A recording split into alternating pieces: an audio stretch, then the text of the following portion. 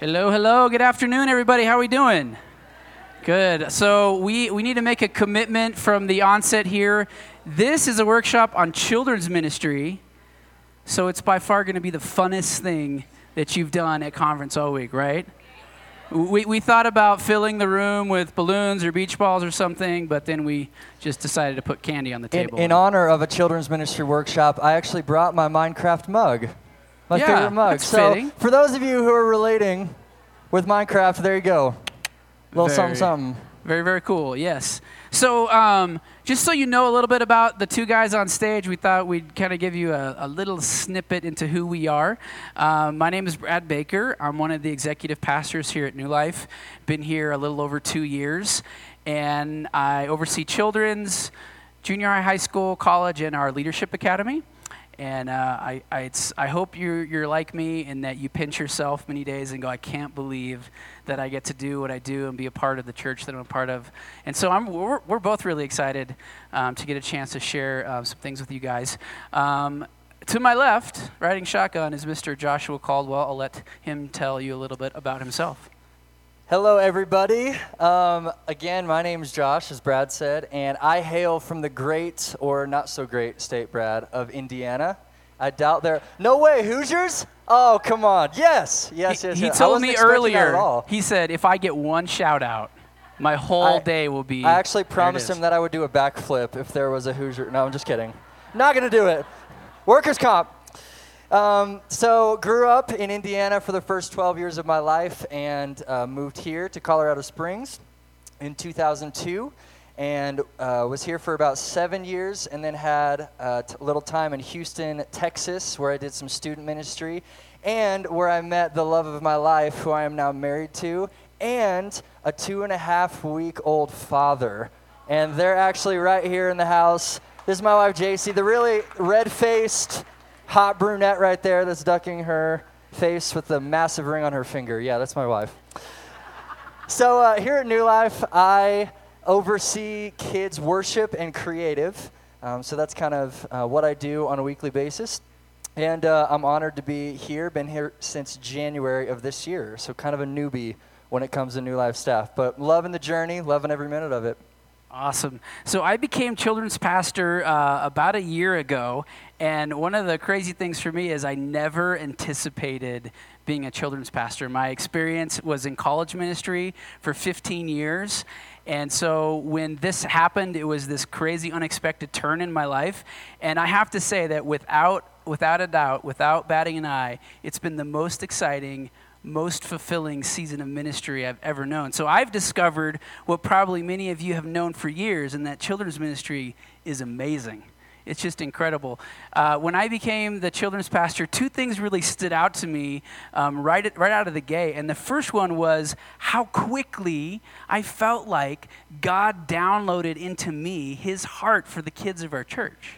When I would be standing at the door, it didn't matter what age or grade specific area I was in, and I was welcoming kids in, it felt as though I was welcoming my own kids in.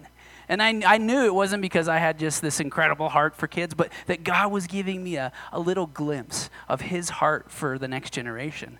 And it was just stunning to me. I just felt an overflowing of abundance of love and concern and care for these kids. The second thing was that God seemed to place just the right people at just the right time to help me learn children's ministry as quickly as possible. We at New Life have about 1,000 kids that come through over the course of a week, and so I quickly needed to get oriented, even though so much of what I knew and loved about college ministry was transferable. A lot of things weren't, and a lot of things I had to retool my bag. So I have probably, I don't know how many books I've read on children's ministry in the last year, but you name the book, I've probably read all of it or most of it in the last year, and it's been this fun, exciting, engaging learning process for me. And so we don't stand up here today experts in children's ministry, but really fellow travelers on the road of children's ministry, and really we want to share out of the wrestlings and what we believe to be some really profound conclusions that we've made, things we've wrestled through, and so we want to kind of invite you into that journey this afternoon. So regardless of what context of children's ministry that you're involved in. How small or big your church is, whether it's rural or in the inner city, whether it's an incredibly diverse group of kids that you work with, or they're all kind of similar. We all share one thing in common. And that one thing is this: we want more than what our ministry currently is. We long for God to do more in and through our children's ministries. I don't think any of us in this room would say, oh yeah, I've kind of landed the ship. I've kind of figured it all out. I kind of got this all wrapped up. There's a nice little bow on this package, and I'm good to go.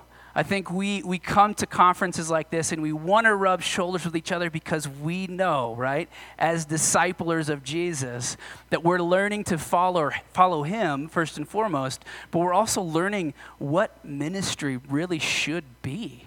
And if you sort of have a closed canon, if you will, on your children's ministry ideals or philosophy, I would argue that you're probably in the weeds already, that there should be an openness, a moldableness about how you look at what you do, an openness to learn and to grow. And so I think by you being here, you're showing that.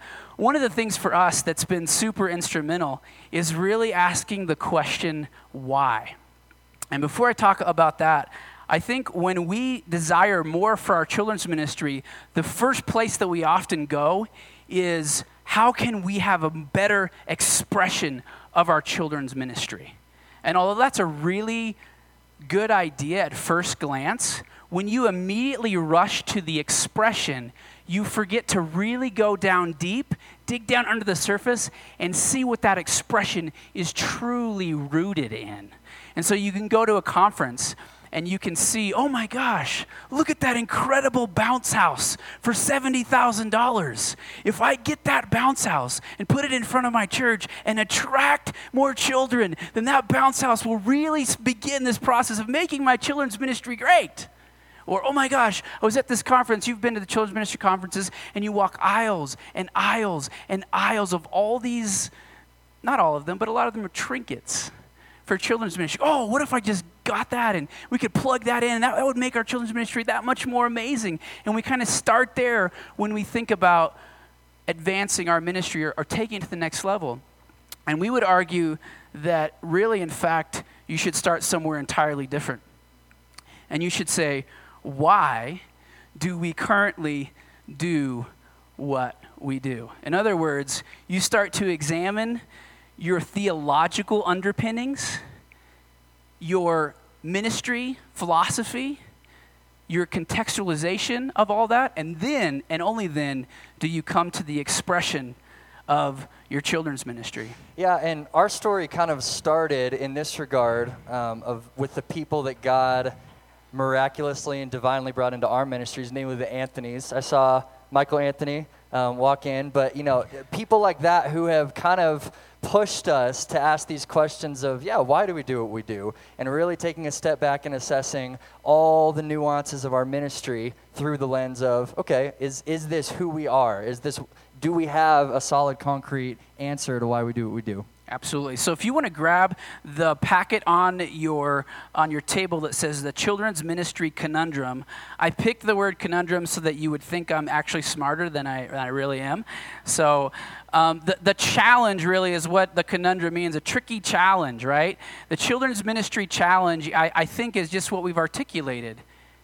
It's that we tend to focus on the expression of children's ministry without analyzing, have we landed on a philosophy of children's ministry? Because from that philosophy, everything we do outwardly should come. But sometimes there's this huge, huge disconnect. So if you open your packet to page 1, I want to walk you through a couple things.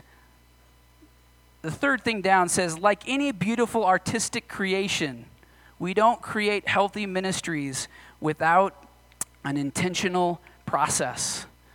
And for us, that intentional process begins with asking why, and begins with us saying, is there a healthy thinking through of things as it relates to our children's ministry?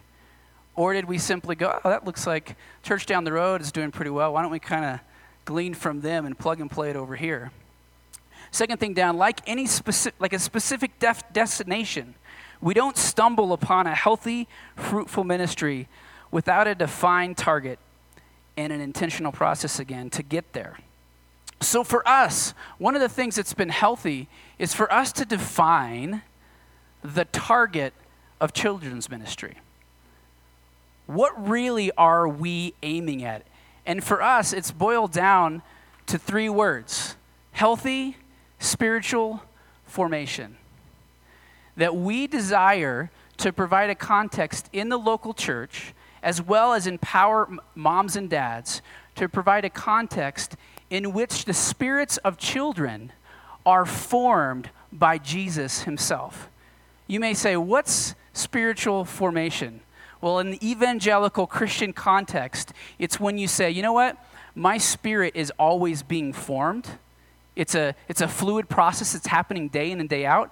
But I, as a follower of Jesus, want Jesus to be the primary molder and shaper of my spirit. So our goal would be, whether we see the fruit of it or not, week in and week out, that we would set our children on a trajectory that their whole life, the number one thing that's forming who they are is Jesus, the work of the Holy Spirit, the Holy Scriptures, the church, the community of faith is molding and shaping who they're going to become, that their whole life is set on a different trajectory because they have chosen to say yes to that process. One of our key scriptures on this is Galatians 4:19. Paul writes here, he says, "Oh, my dear children, I feel as if I'm going through labor pains again for you, and they will continue until Christ is fully developed in your lives." So you see this apostolic, pastoral longing in Paul for the character of Christ to be formed in the church in Galatia. And in that same way, our deep longing as children's ministry leaders in any context should be that the character of Christ come alive and be formed in the lives of the children that we're leading.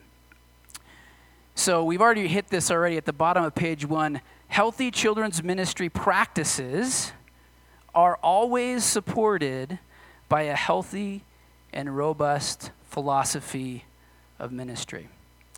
So one of the questions that I had to ask of our ministry is, do we show any of the symptoms of lacking a healthy philosophy of children's ministry? And so I thought it would be kind of fun and interesting for us to look at some potential symptoms. You may say, well, I think we have a children's ministry philosophy. If someone cornered me and asked me to write it down, I think I could put a few things down. So maybe some of you are going, I'm not sure. Let's see if you can resonate with any of these potential symptoms. So these are the top 5 symptoms that a well-formed ministry of philosophy is lacking at your church or in your ministry. Number 1 is, this one's pretty painful, but very telling. The loudest or most convincing voices at any point set the direction. Do you guys have any volunteers or staff that you work with, and they are drivers? You know what I'm talking about? They love to take the reins, and they have strong opinions about just about everything, and they're not afraid to share them. Anybody have any people like that around you? Maybe you are that person, which in that case, Lord bless you. There's nothing wrong with that. But I bring that up to point out that if there is that person in your ministry and there's not a strong philosophy of ministry, they will often set the agenda, perhaps without you even realizing it. They'll come in with an idea, a thought, and you'll think, well, that's hard to argue against. Problem number 1, there is nothing that's holding it up or pushing against some ideas, to a grid, if you will, to examine someone. So if someone's loud and convincing, you're like, maybe they're right. And so if you frequently find yourself sort of adopting just random things from different vocal leaders in your ministry, could be a sign that it's lacking. Number 2, Josh, you want to walk us through that? Yeah, this one is funds are spent haphazardly.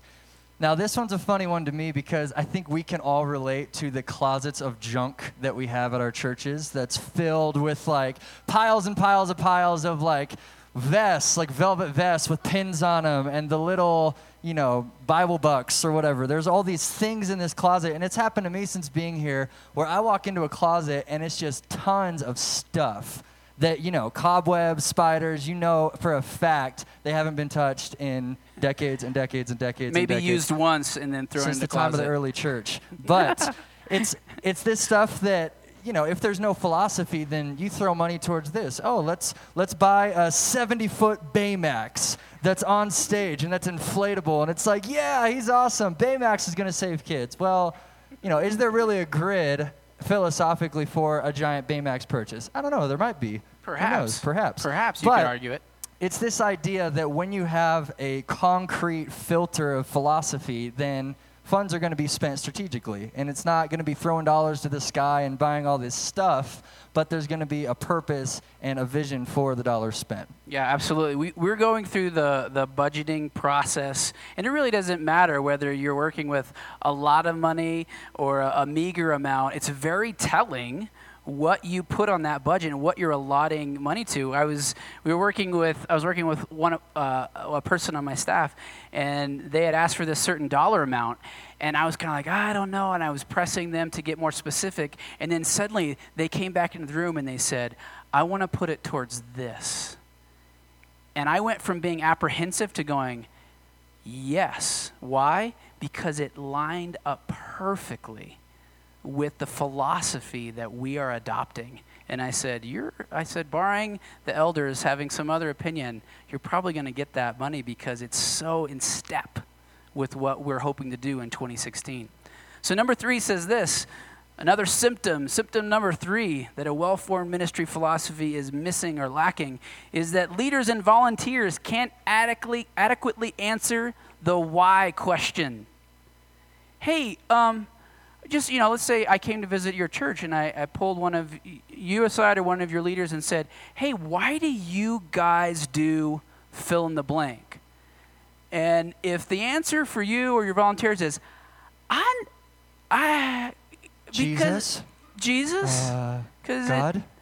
Because we love we love kids. Yeah, and there's a struggle to articulate the rationale behind what you're doing. That's a big sign, right? That there needs to be some shoring up. For us, we had just killed something in our church that had been around. I don't know how long had Base Bucks been around? 7 years? So something for 7 years. We decided to ixnay on the Base Bucks A. It was an incentive program for bringing your Bible and all this stuff. Why? One, because no one could really answer, fully or give us an acceptable answer for why. And number 2, it started to become apparent it was counter to the philosophy that we were landing on. So walk us through number 4, Josh. Yeah, this is goals and objects can't truly be prioritized. I think there's a difference between having a goal list, absolutely, for all us. I shouldn't say us because I'm not type A at all. My wife's type A, so I can vicariously say us. But for those of us who are type A, who love goals and love to-dos and love to check boxes off about stuff that you want to accomplish for the next year, well, I think the key word here is prioritized. There's got to be priorities within those goals so that you know exactly what takes precedent over something else. Absolutely. To give you an example of this in our context, we have had definitely several things this year that have bubbled up to the very top to say there is a long list of goals, but these are sort of our strategic initiatives that we are going to put tons of effort, prayer, and energy towards because they are even more core than maybe some of the things further down the list to where we're headed. For us, that was volunteerism. And it really started with the theological underpinning that there's this thing called the priesthood of believers, that the ministry of Jesus is meant to be given to his people, right? And so we started there going, wait a second, we have far too many staff leading ministry and not enough volunteers. Like, we got to change that. It started with a theological underpinning and then went to a philosophy of ministry. Then we contextualized it, and now we're expressing it. So number 5 is this. Leadership jumps at any new idea that is working at another church. I mean, that never happens to any of us, right? You go to a conference, usually, I mean, we can pick at the mega church because we are one, but you go to a conference and it's working there, so it must be, I must just grab it and plug it and play it and it'll work in my context, right? Wrong, right? Because there's nothing really supporting it. You haven't done the homework to dig a little deeper. So, yeah, and I think a tendency in ministry, as much of a bummer as it is we all, no matter what size church we're part of, no matter what denomination, we all kind of have a tendency to look to the big titan of the group, you know? If you're a church of 10,000, you tend to look to the church of 20,000. Oh, what are they doing? If you're a church of 50, you tend to look at the church of 500. So I think we're all susceptible in ministry, really as at large, you know, to falling into this, looking to the big gun, the big titan, the person who's, you know, charging the hill with the newest and freshest ministry. So, yeah. And the best idea could be at the local community church down the street that's running 200 people total, and they are just anchored in and doing something that we, many of us should and have the 70-foot Baymax. Of course, right? Yeah, okay. Naturally. Yeah, absolutely. That was supposed to be funny. Okay, there we go. Okay, thanks. So we're really going to jump into the meat of our time together, our breakout session, and we're going to examine 4 of the most common approaches to the spiritual formation of children. And this is going to be fun for us because, like when we walked through this, it forced us to examine and see which of these approaches we were implementing without even knowing it, or perhaps which hybrid of approaches that we were implementing, again, without even knowing it in this case. And so our goal in this time, in this next session, as we go through these 4 common approaches, is that you would be evaluating as we deliver this content to you to go, oh yeah, our church is kind of a little bit of that. Or, oh yeah, so that you can walk out of here, if with nothing else, a clear picture of what you're already implementing. Again, maybe without even knowing it or able to articulate it, you're actually implementing one of these 4 very common approaches. And to add a little spice to it, I'm going to play the devil's advocate. So Josh is going to present one of the philosophies, and I'm going to kind of give voice to the critic and say, here is a weakness to that, Josh. I'm going to kind of pick at it a little bit. But it's not because he's for one and I'm not. It's just so that we get a healthy perspective of the pros and the cons, the upsides and the downsides of these various philosophies. So kick us off, Josh. Yeah, and we used a lot of what we're about to jump into from this book, Perspectives. It's edited by Michael Anthony, who's in the house right now. Again, we referenced him earlier, one of our huge advocates of moving in this direction. It's called Perspectives. If you guys haven't read this, I would highly recommend it because it's about 6 levels deeper than what we're about to talk about now. We're going to talk about 30,000-foot view stuff, but I would strongly recommend this book, Perspectives, on children's ministry formation by Mike. Edited by Michael Anthony. Yep. So there's a long intro by him, and then there's 4 other authors. 4 authors. If you go Perspectives on children's formation, it should pull up on Amazon. And we've actually renamed the 4 philosophies because Josh and I put together are actually a little smarter than Mr. Anthony. Well, actually, he's got like 18,000 doctorates, so he's got 12 doctorates, so I don't maybe like that. We need a few more people on stage, and then maybe I don't know. We'll talk later. So we're going to tackle these approaches from a very highly objective standpoint, as Brad talked about.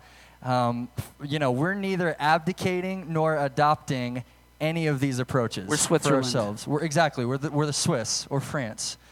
We are, at this point, for all you know, unaffiliated with any of these. So we're just going to give you guys the material, and then we're going to do an exercise after this that'll put the ball in your court to assess where you're at in your ministry. So here we go. Number 1, it is the mini monastery model.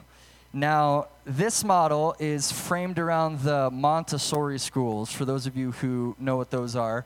And this model usually is prominent in the Catholic, Episcopal, and Lutheran circles. And the key phrase here is hushed reverence.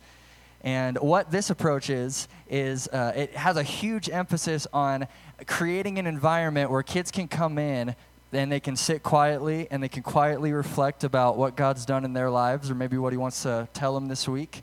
And it gives them a chance to do two things, to hear and then to respond to that message that they feel that the Lord is giving them. So really, it's a no-fluff kind of model.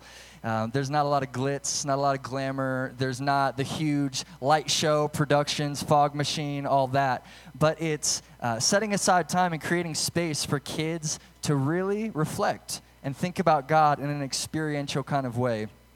Two of the big terms that go along with this model is the connatural knowing and the speculative knowing. The connatural being experiential. Kids are experiencing God. And the argument within this model is, well, when kids experience God first, then they can lend themselves to knowledge later. The experience is the crux and the foundation preceding knowledge and the more concrete theological principles that they can learn later on. Also, another argument is children's needs over their wants. So, the people in this model would argue, well, fluff and production and media and social media and all this stuff, those are what kids want. That's not what they need. That kids want to play video games. Kids want to be hyped up on pixie sticks and run around and bang their heads against the wall.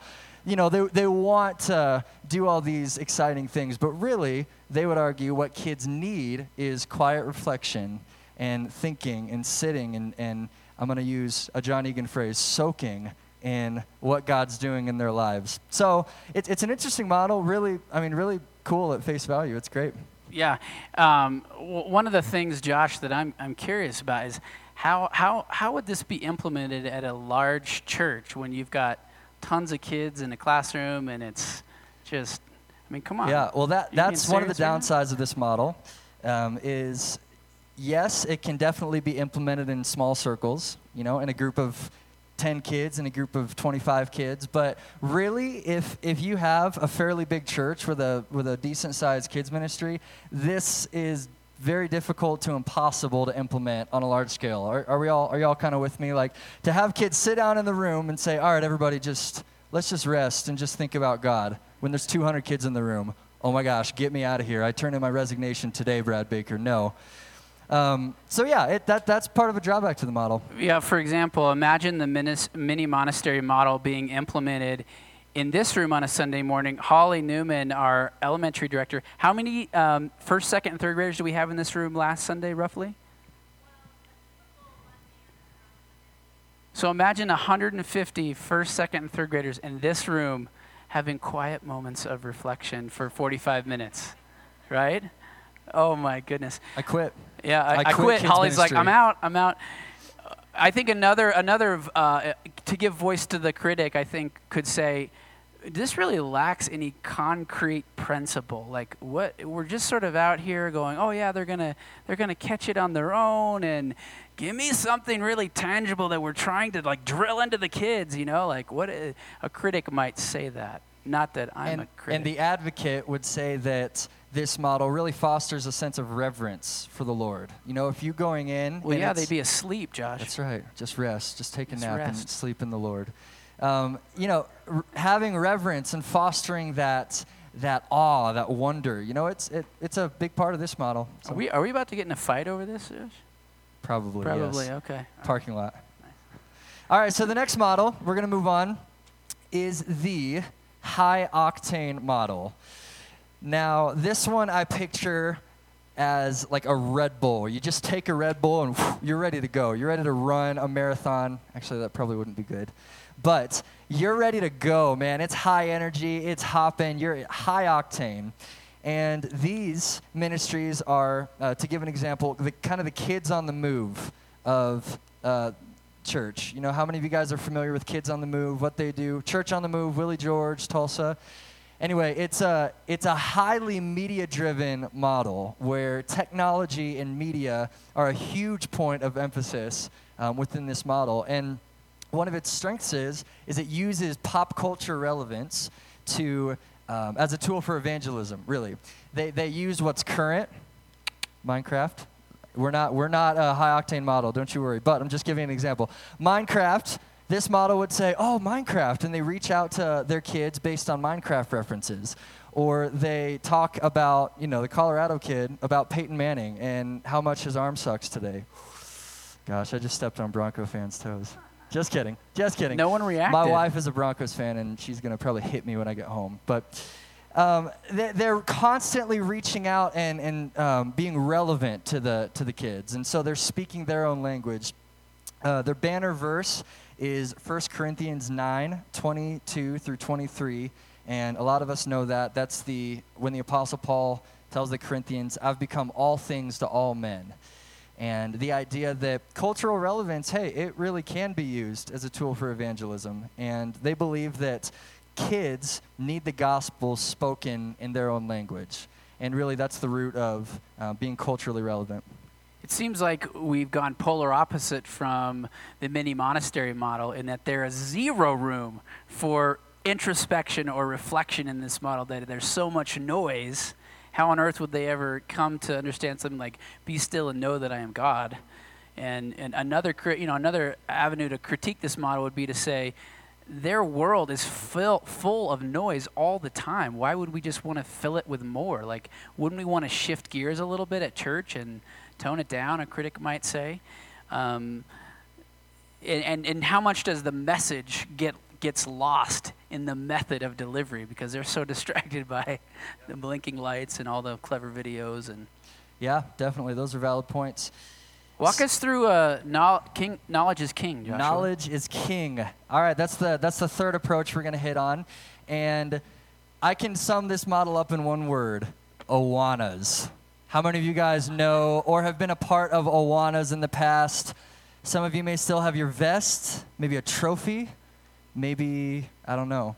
But Awanas, prevalent in 19,000 churches now and in 109 countries. So obviously the knowledge is king approach is a very widely circulated model worldwide in our generation. So the knowledge is king model emphasizes scripture memory, biblical instruction, a graduated award system, and a systematic training structure. So it's giving the kids spiritual disciplines, largely in scripture memory, and that being kind of the crux of their way of ministry. They commonly quote the verse in Ephesians, the washing of the word, how there's a sanctifying kind of element to the word of God. And when kids really get the word in them, then they're able to, as David says in Psalm 119, "I've hidden my word, your word in my heart." Our word wouldn't really be that great. "I've hidden your word in my heart that I might not sin against you." And so this idea that, no, the word is the core of what the knowledge is king model does. And it actually allows kids to walk obediently to God. And a huge banner verse of theirs is Isaiah 55:11 that says, "The word of the Lord won't return void." And the really core theology in this model is if the word's deposited in a kid, even if he doesn't remember it with his brain, 2, 3, 4 years from now, well, the Holy Spirit, he's deposited that in that kid's heart through the word. So then he's able to bring that back up to remembrance when the time comes, when they have to walk in obedience to that word. And it's hard to critique this model because if you critique it, you feel like you're almost critiquing the Bible and saying, my kids need less Bible. But I think there are some really legitimate downsides to the Awana approach to things. First and foremost is it's an incentive-based program. And studies have shown that for our younger kids especially, all they truly remember and get is this incentive. So they may repeat back a verse, but they're really thinking about whatever the new badge is or the new backpack they're going to get from Awanas, and that verse may or may not be tucked away in their long-term memory, and so you've just given them, a little tag for a verse they remember that long, and then it's gone. Another critique that you could say is that you're really if it's a Sunday morning program, you're really throwing kids into a high expectation environment. So especially a kid who's non-churched or unchurched rolled in, and they're like, okay, you're going to memorize the Bible, and they sort of automatically may feel in competition with the rest of the kids in the room who've got 50 million badges, and they're like, oh, great, I am low on the totem pole because I don't even know the first book of the Bible. And they feel so intimidated by all these kids. They're like, I got this, sword drills, and they're just like, whoa. Thrown in the deep end. Absolutely. Which really, when you look at it that way, the model doesn't have a strong evangelistic kind of facet to it. It's very, the church kid, you fill him with knowledge, and then that's good. So. Right. Another thing that you could say is perhaps Awanas works well as a supplementary or auxiliary program, but to call it really the core and the heart, it's kind of a one-dimensional. To me, it boils down spiritual formation into one thing, scripture memory. And you go, okay, isn't it a little bit more comprehensive and beyond that? So yeah, let's walk through this last one. Yeah, so finally, the last one we're going to touch on is the sensory buffet. And this one's interesting because most megachurches in Western culture, and maybe in the world, I'm not sure, but a lot of megachurches adopt this model as their staple. So churches like Willow Creek, churches like Mariners Church in Irvine. You're a California guy. So a lot of megachurches are adopting this model, and what it is this model has a propensity towards choreography, production, games, and high energy worship. So at the get-go, you're seeing that this model has kind of a leaning towards the stage. It has that productional element to it. It's got the lights. It's got the loud music. It's got the crazy guy in the costume who's dressed up as Superman doing, games on stage, that kind of stuff. And kind of a cousin to the High Octane in some ways. Somewhat. But the High Octane's media-driven, so that's primarily on the screen. But yeah, this one's on stage, very productional, and really what one of its strengths is it highly values outreach and evangelism. So it engages and then it helps reach the kids with this productional kind of model, which really a strength to it is one could argue that it helps foster a sense of love for the church. Because kids in this model really aren't bored with church. They're constantly exposed to boom, boom, boom. Oh, check out this, check out this, check out this. It's high energy, it's fun, there's cool people on stage, there's fun videos. It's multi-sensory, and so kids from a lot of different learning styles can come in and legitimately love the church because of some of the fun productional stuff that it happens. And finally, a big part of this model is the fun factor, and there being a theology of fun within this model. The adopters of this model would say there's a lot to be said for kids having fun and that being okay, and that being actually part of our relationship with God. God's a God of fun. He's not a boring, by the book kind of God, but he's a creator. He's alive. He's active. He's moving. And so, they make the argument that no, there's actually a theology of fun that we do. A critique of this model would be to say, you have an hour-ish with kids each week. Why devote so much time to the fun element when that's what they're doing throughout their whole week? Kids are constantly, if they're not at school, they're carving out time to do the things that are fun for them. So why spend any of your time or such a big chunk of your time on a Sunday morning trying to have fun with kids? They get tons of it elsewhere. Another critique might be, there's a lack of emphasis on the word, right? Like, where is scripture? Like, does that somehow get lost in all of this bam, bam, bam, and all these different elements? Does the real content of the word, of the gospel, somehow get lost in that whirlwind? Is what another possible critique of that model could be. One thing for me as well that you could say in this model is there's such an emphasis on the high value of production from the stage that the staff spend so much of their time, energy, and talent on that. Ideas like partnering with parents to be the primary influencers in the home get lost because you're like, it's all about this hour and 20 minutes we have with kids, and it's going to be so poppy and snappy that it's going to change them. To the detriment of realizing that, parents get this much influence and time and we get this much. And we lose that. You could lose that if you're implementing this kind of model.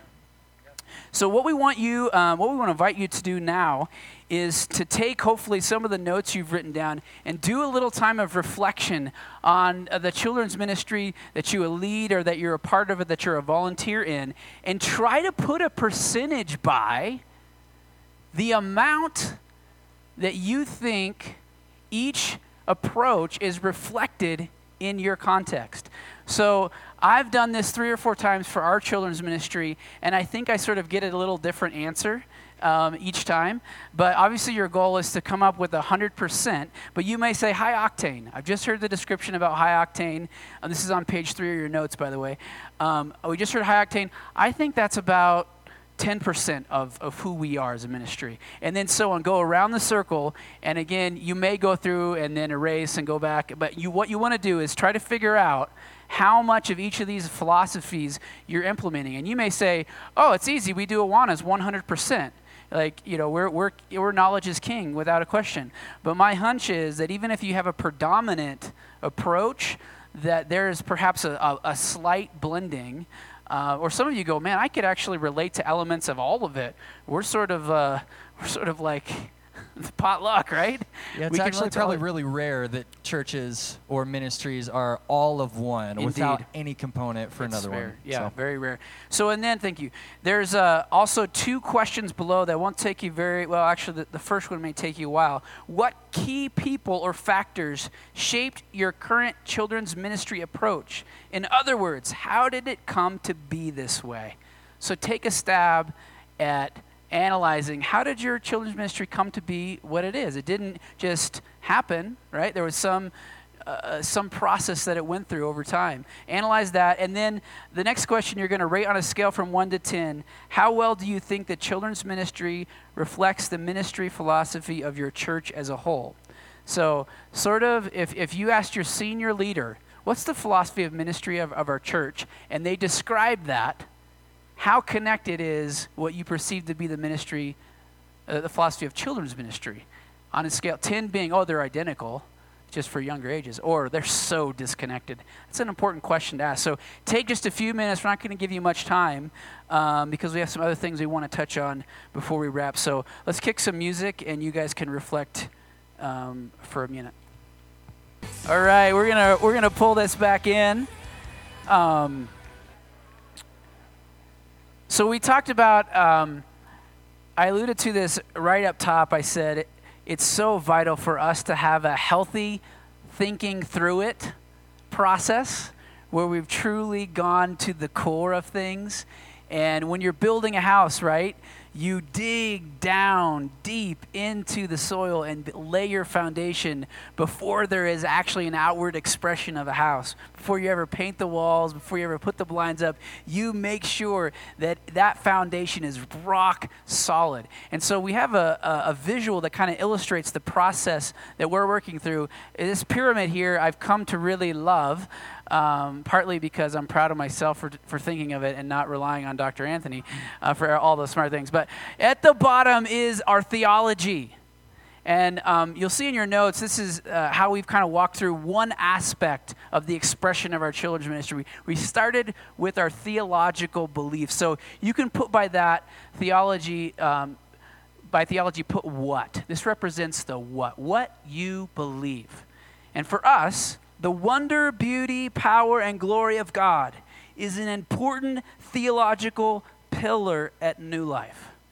It's not just one of the things that we believe. It's one of our core theological beliefs that our church is rooted in. So the philosophy of ministry that emerges out of that, and you could put beside philosophy of ministry, because of what we believe theologically. Because of the above theological emphasis, we want to consistently teach kids about the incredible characteristics of God and give them an opportunity to experience Him firsthand for themselves. We believe this is essential to their spiritual formation. So then we move up the ladder a little bit, contextualization. Beside that, you can put who and where. This is when you examine questions about who are the children that are coming to your church? Who are the families that are there? What's the overall spiritual temperature of the church that you're a part of? So for this, I wrote, corporate worship is a big deal here at New Life or in the New Life context. We have a congregation full of adults that love to worship together through songs and outward physical expression. Our church is known for pressing into God through corporate worship, and we are used to seeing lots of people respond. This contextualization is important because we want the children's ministry as much as possible to be a reflection of the ministry philosophy of the larger house that it's a part of. And so we really feel like, wow, this is really gaining some traction. We've gone theology, we have a philosophy of ministry, it's contextualized well, there's a context in which this will thrive. And so what's our expression? So you notice the very last thing is ministry practice, and this is the how. So how do we work all of this out? So you can turn to your last page. As a result of all of the above, we set aside a significant time each and every week for children of all ages and grades to worship corporately together. We invite them to do hand motions along with each song and continually remind them that worshiping God in song and ultimately with their lives is a part of why we were created. So you can see, it's like if anyone ever rolled in and said, why do you guys give like 20, 25 minutes to worship and include hand motions? We have a lot to tell them about the why we do that. It's rooted in a lot of core convictions, and there's been a healthy thinking through of the process. And it would be a fun exercise for you to examine some of the core theological beliefs of your church, if you can identify those, and then work them up into the expression in your children's ministry. Or you could start by doing it within your own church. Like one of our things, an outward expression that we're really working in is this idea I mentioned earlier of partnering with parents, empowering them to be the primary influencers and disciplers in their home, right? That's sort of our philosophy of ministry. So we're contextualizing that. We're seeing what that really looks like. We're implementing that. Well, that's rooted in a deep theological conviction, right? The Bible clearly says. You know, moms and dads, train up your child. We can go on and on about why theologically rooted. So you can see it goes all the way down, right? And so the expressions in your children's ministry, I'm wondering if you had time to do that, if you could, or if it was like, for me, we've worked hard to try to do some of this, and there's still a lot of wrestling yet to go on this. So what we want you to do as sort of a take-home, after I explain this, we'll go into a Q&A time. But we want to invite you. You can see there's blanks there for you to do this process as you have more time to think and reflect about this. So what we're going to do now is we're going to have a few minutes of Q&A, and then I'm going to introduce the core children's staff that's in the room, and I'm going to describe just a 2-second description on what each of them do. So that way, if you're like, hey, that's similar to a role that I have in my church, or that's an area that we're trying to figure out, you can go and ask a really pointed question. Let's say for Holly, I keep picking on Holly. Holly and actually Tim right here oversee our elementary, and you say, yeah, that's an area that our elementary world is kind of in a transition place. I have a lot of questions for them. Or you may say, what do you do for resources and budgeting? Well, Cassandra is right here, and she oversees that. So we're going to do that here in a second. But we want to open it up to some Q&A. Josh, you want to set up our Q&A time as you see fit? Yeah, well, before we jump into that, as you were talking about that, I think to elaborate that we are not the picture perfect, all-together children's ministry. And I know we've referenced that, but really, when after Q&A you talk to some of our staff, we're people who are still figuring this out, who are still wrestling, who are still thinking through, okay, what is our children's ministry philosophy? So because of that, we have a pretty good gauge for, okay, wow, this is definitely necessary. So we want to encourage you guys as you go back to your churches and your children's ministries or maybe your youth ministries to ask the hard questions, to really dig in with your team and get down to the nitty-gritty and, break down, okay, what's our theology on this? What's our philosophy of ministry? And then only let the ministry practice be a subsequent fruit of those wrestling. So anyway, moving on, let's do Q&A right now. So if there's anything that stuck out to you guys that you may have a question about, or you may be kind of chewing on it in your brain, let's open up the floor. You guys can just raise your hands. We'll call you out, and then we can go through this. So essentially, her context is she's had a home ministry, and she has had people who are getting clean from drugs and alcohol and all that kind of stuff. And just recently, she's been put into a children's ministry to oversee it. And so she's kind of starting at square one. She doesn't have a preset philosophy that she can build off of. So she asked, how would she go about getting or developing that philosophy? Which it's a great question. Do you have any thoughts on that? Yeah, I think early on, one of your best investments, to kind of answer both in one, budgeting, where to put your money. One of the best decisions we made was to land on the content that we were going to present to our kids. And so we've gone with True Curriculum. David C. Cook has an incredible curriculum suite. Actually, not to keep referring back to the Anthonys, but they are the creators of that. And so Michelle will write a lot of the content, her team, and then Dr. Anthony, Michael Anthony, with his double doctorate in theology, will examine each lesson for theological accuracy. And so it really takes the load off of you to say, I've got to come up with these lessons, and it really provides a really healthy springboard. And the great thing about the True Curriculum for me is it's not just a curriculum, it's a philosophy of ministry with things like partnering with parents at the core. And so it really provides you a lot of structure that might otherwise take you years and years and years to figure out. And so I think another thing for me that's been helpful is probably what you're doing, like just finding other people that have been in children's ministry, sitting down with them and saying, sometimes it's those really practical tips that can keep you sane, like kind of, for lack of a better word, like classroom management. How do I keep these kids from just going crazy? Like those kind of things in the early days can really keep you from just fizzling out because you're like, I'm so spent. But really leaning on other people who all they do is develop content is so helpful, I think, for me, if I was in your shoes especially. I think, too, a good first step also is having that initial dialogue with the pastor or the oversight, because I think the last thing any of us want is to have a rogue ministry and something that's just way left field over here that has no translation really to the big church at large. So I think a big step is having that conversation of, hey, Pastor Bobby, sure, what is the big philosophy of the church? Like, how do you see what our role is in reaching the lost in our city? And I think having some of that initial dialogue will serve any of us well who are really starting at square one, two, or any of the initial stages. And knowing that in your home there's a lot of just outward we all have brokenness, but it's a lot of visible brokenness.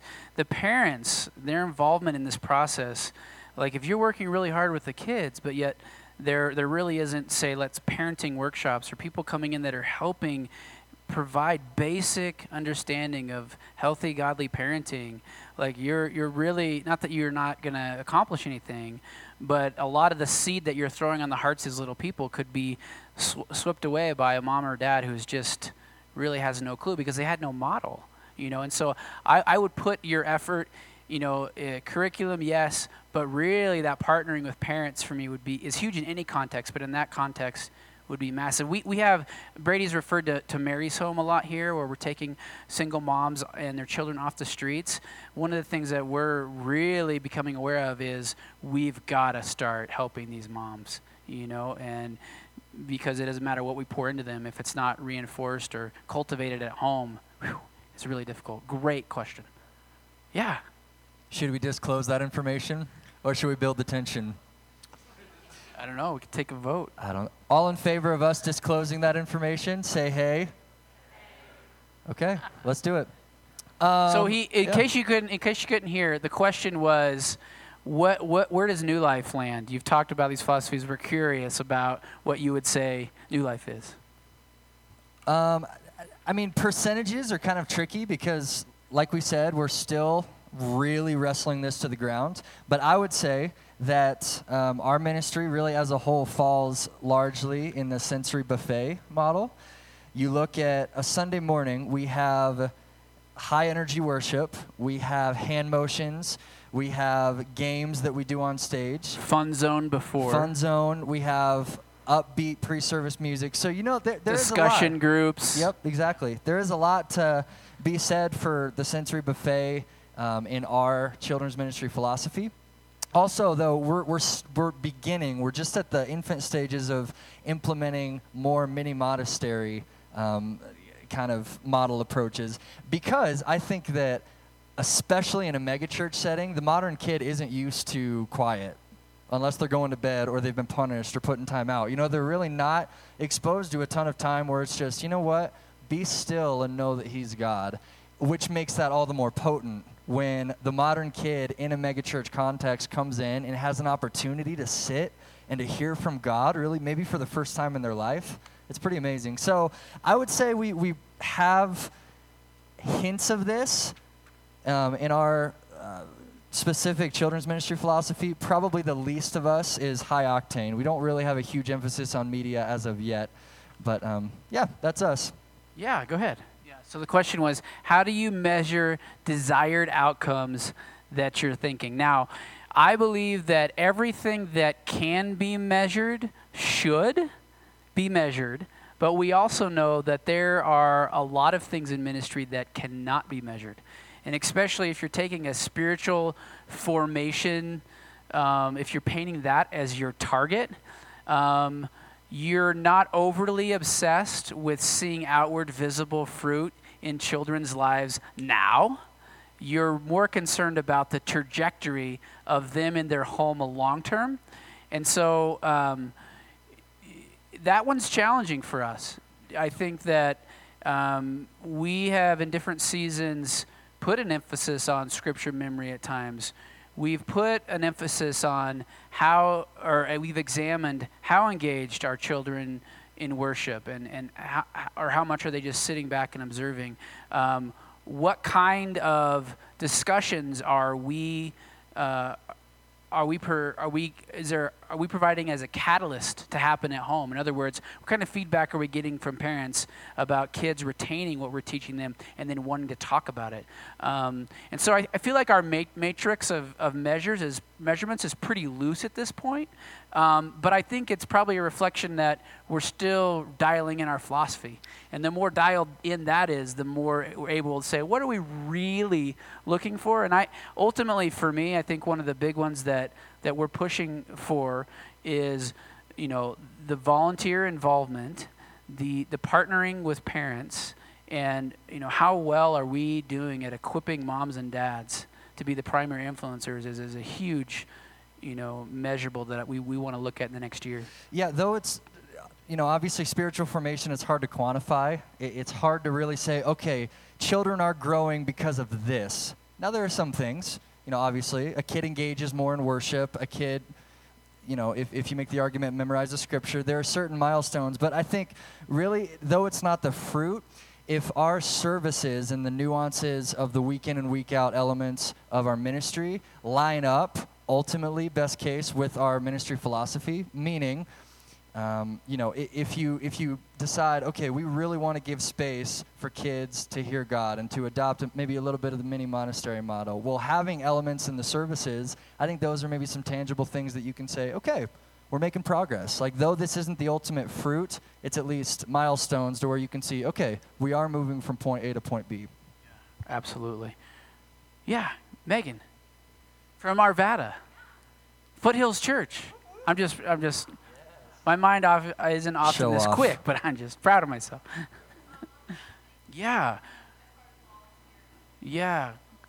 Incredible question. So, when I became children's pastor, I don't know how many weeks it was into it. I went to Pastor Brady and said, "We have this crazy big goal to recruit hundreds and hundreds of new volunteers this year," and I said, "Can I have 6 Sundays a year out of 52 to emphasize children's ministry?"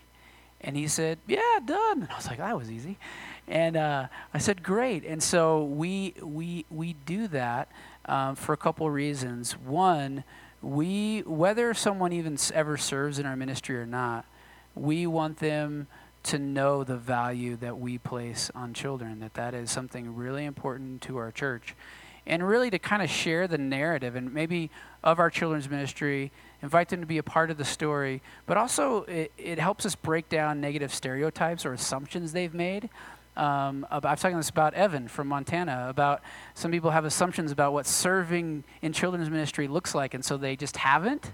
And so we try to break down and say, there's so many different ways that you can be a part of this ministry. And maybe you don't have any interaction with kids, because that scares you to death. That's fine.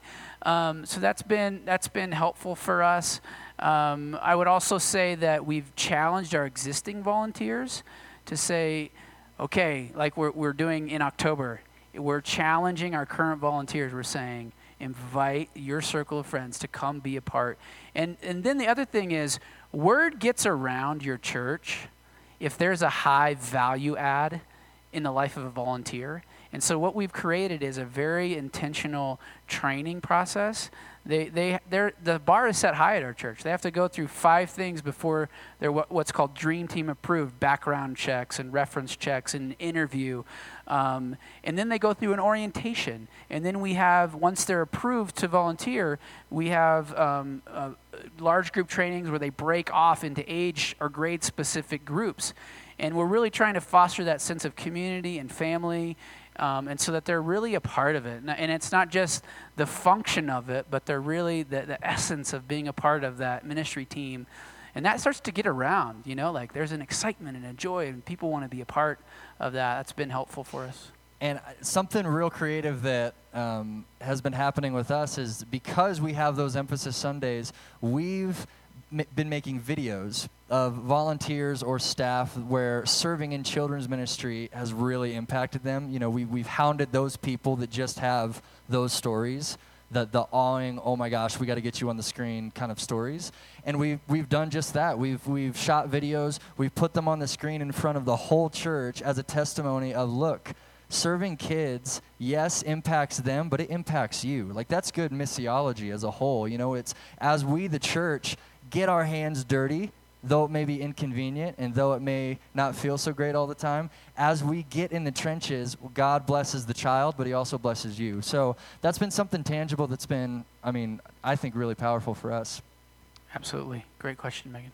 So great question. So one of them is what Josh had said. We almost always have a video. And then a lot of times I get to speak.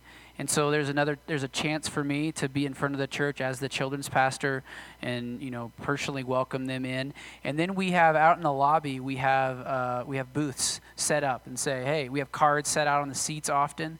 Say, come by, talk to us, express interest. We always also have a volunteer interest meeting that following Tuesday. So we say, come Tuesday night, we answer your questions, sort of allow them to put their toe in the water before they jump in. Say, let's just come answer your questions, tell you a little more. We give them some of the handouts that are on your table that really provide a snapshot of what children's ministry is. And then we're rigorous about following up with them. We stop a little bit short of hounding them, but we want to remind them, hey, you expressed interest. We really want to talk to you. Unless you tell us you no longer have any desire to serve, we'll probably keep contacting you for a while. Or unless there's a background check issue. That's a big deal as well. Yeah, exactly. Great question. I'll speak to that. So, yeah, when I first came on, I saw a huge value in explaining the why of worship to kids, because I think a lot of times I've seen kids ministries where it's just you jump up, you do the song, and you're done. When really, though, yes, some kids may know the why and may know the theological implications of worship, doubtful, but maybe. I saw a huge value in right at the get-go, at the beginning of the service, saying, hey guys, this is why we worship, and maybe spending a minute or two giving something really simple, really tangible. We worship because God created us. When we worship, we are being God's creation, and he actually wants us to worship him, and this is something we're going to be doing for eternity. So forever and ever and ever and ever, you're going to be worshiping God, and we get to partner with God and do that right now.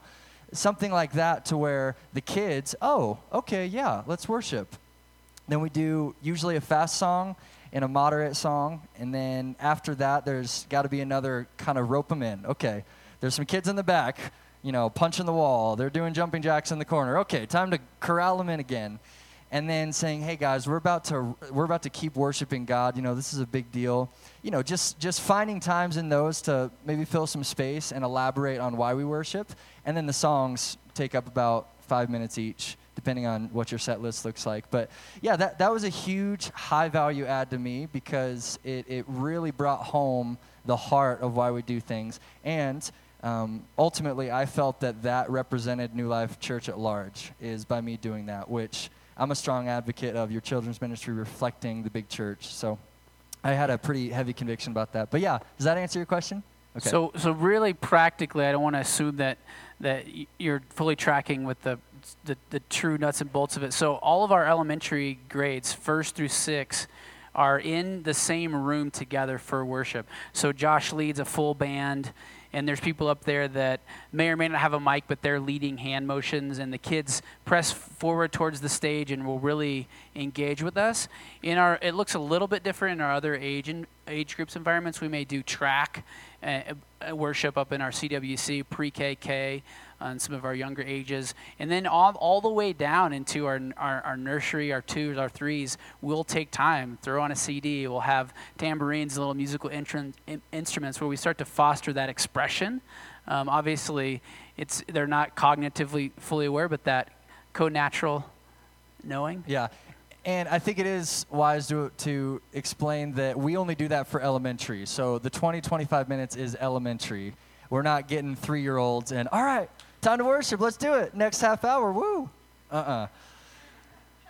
But, we probably pre-KK, they do 1 or maybe 2 songs a week. Lori, is that right? 2 songs max? Yeah, so that's maybe 7 minutes. Maybe 10 tops if you have some big songs, but tailoring it to the age group. So let's take one more, and then I want to introduce my team because I just think they're amazing, and let you guys track them down if you have specific questions about the areas. Yes. Yeah, great question. So this, I would say, to give you a fair picture, I would say this is still in its infancy right now in our church, but we are fully committed to it. Along with overseeing elementary, Holly Newman here, her other half of her job is to lead this initiative called Partnering with Parents. And so I'll tell you what it looks like now, and then I'll tell you a little bit about what we hope it blossoms into. So number one is we want to over-communicate with parents about what we're doing in children's ministry, about the key calendars, key events on our calendars. We want to make sure that they not only understand from a very nuts and bolts when, where, who, all that stuff, but we also want to give them a real sense of who we are as children's ministry leaders. Because as a parent, you don't just entrust your child to anybody or want to partner with anybody. You're very selective, perhaps more selective about who you want to partner with related to your kids than any other area of your life. And so for a while, when I became a children's pastor, I wasn't getting a lot of pulpit time. And so I would shoot these little videos just on my computer, and I would email them out. And just a chance for me to say, hey, we love your kids, and on. Just sort of really let my pastoral heart wear it on my sleeve, so that parents could really see that I wasn't just doing this because Pastor Brady asked me. I'm doing it because I'm full of God's heart for this ministry. The other thing that we wanted to do was begin communicating more effectively about what we were teaching their kids on a Sunday morning from a biblical content standpoint. And you can really approach it one of 2 ways. You can tell them before you're going to teach it. Say, hey, this Sunday we're teaching on this, so start the process. Or you can say, this is what we taught on Sunday, carry on the conversation throughout the week. So the other thing we want to do, or we've done a little bit, is, like I said, we did a parenting Q&A with the Anthonys.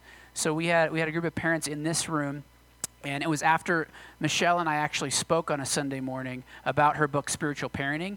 And we just let parents come in and we had an open Q&A. And what we're hoping to do there is two things. Yes, answer their questions, but see who our early adopters were to this idea of partnering with parents and ask them to help lead the initiative. So in other words, we're going to do a centralized small group study where we do the DVD curriculum that Michael and Michelle have done, and we'll have these parents, kind of our core leaders, sit at tables and host tables. And there's a healthy level of pressure to say, we want you to fill your table. They're going to want to fill it with people they know and love, maybe neighbors that aren't connected to the church. Come and we'll sharpen this axe. We also have a family camp planned for 2016, which is kind of a new, crazy, cool idea where we want to take parents and kids away and create bonding moments with them, allow them to wrestle in a camp setting with some things together. The other thing is, if you really, like we are, adopting the true philosophy, the most robust resource they have, which is incredible, is the Homefront magazine.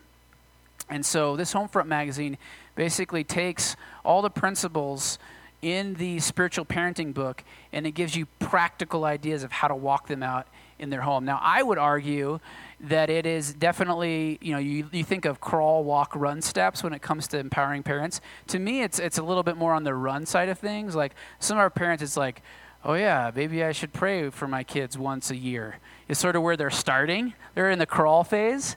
And this magazine is just so rich with content that for some parents, it overwhelms them. But once you begin to develop that culture, you're gonna change their appetite.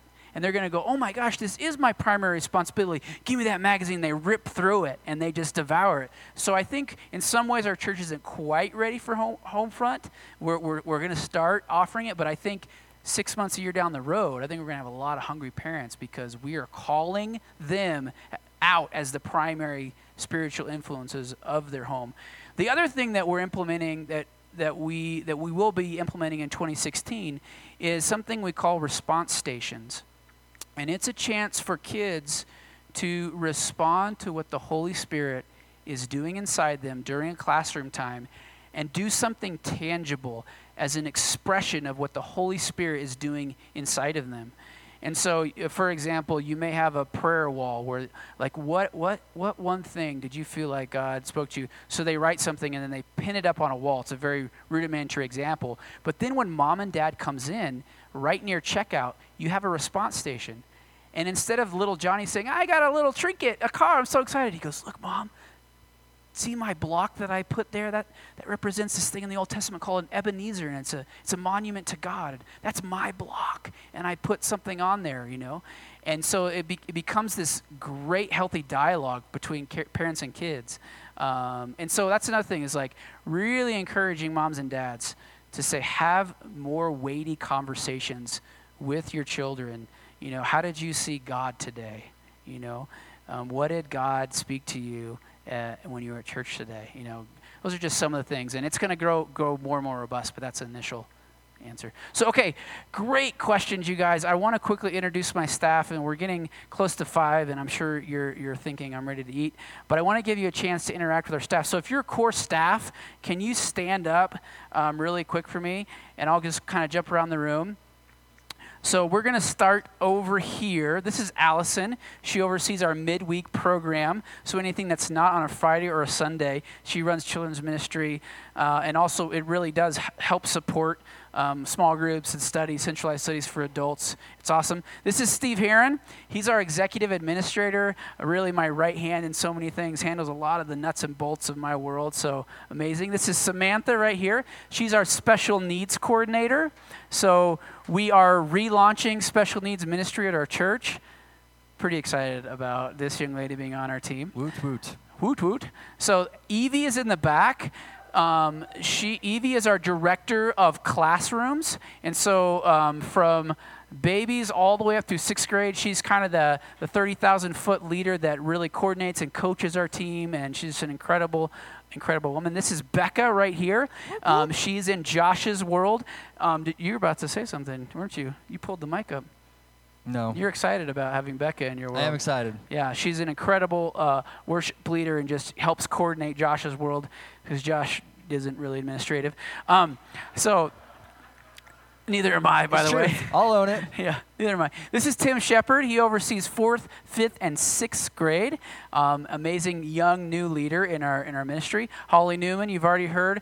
She oversees 1st, 2nd, and 3rd, but also is the overarching elementary leader, as well as parent partnerships is her big thing. So back here is Trina Hoosier. She's our director of operations. So Trina, Evie, Josh, and I kind of make up the overall leadership of the team, the 4 of us. I call us the Super Quad, but I don't know. It's just a silly name. Used to be the Trifecta, and then we let Josh in, so we had to rename it. So we were forced. I'm going to skip over you. Go here. This is Christy Birch. Christy Birch oversees nursery. I heard like one person clap. Yeah, I'd like one. Yeah. Our nursery. We love nursery. This is Cassandra, and she, as I said earlier, she's resources and budget. This is Lori Bennett.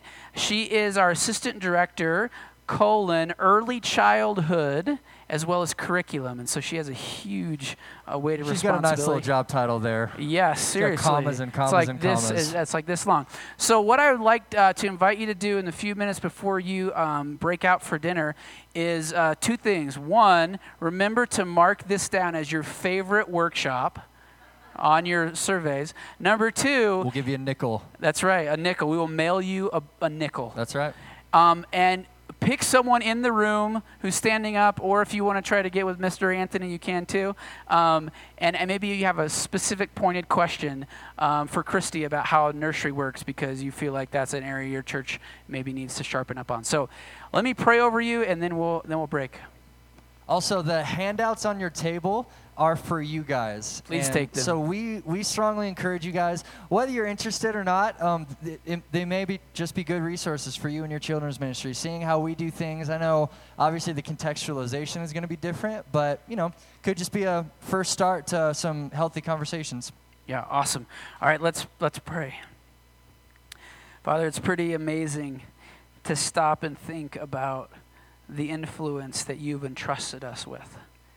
We think about our home churches or whatever arena it is that we interact with kids, and the ripple effect that will be felt.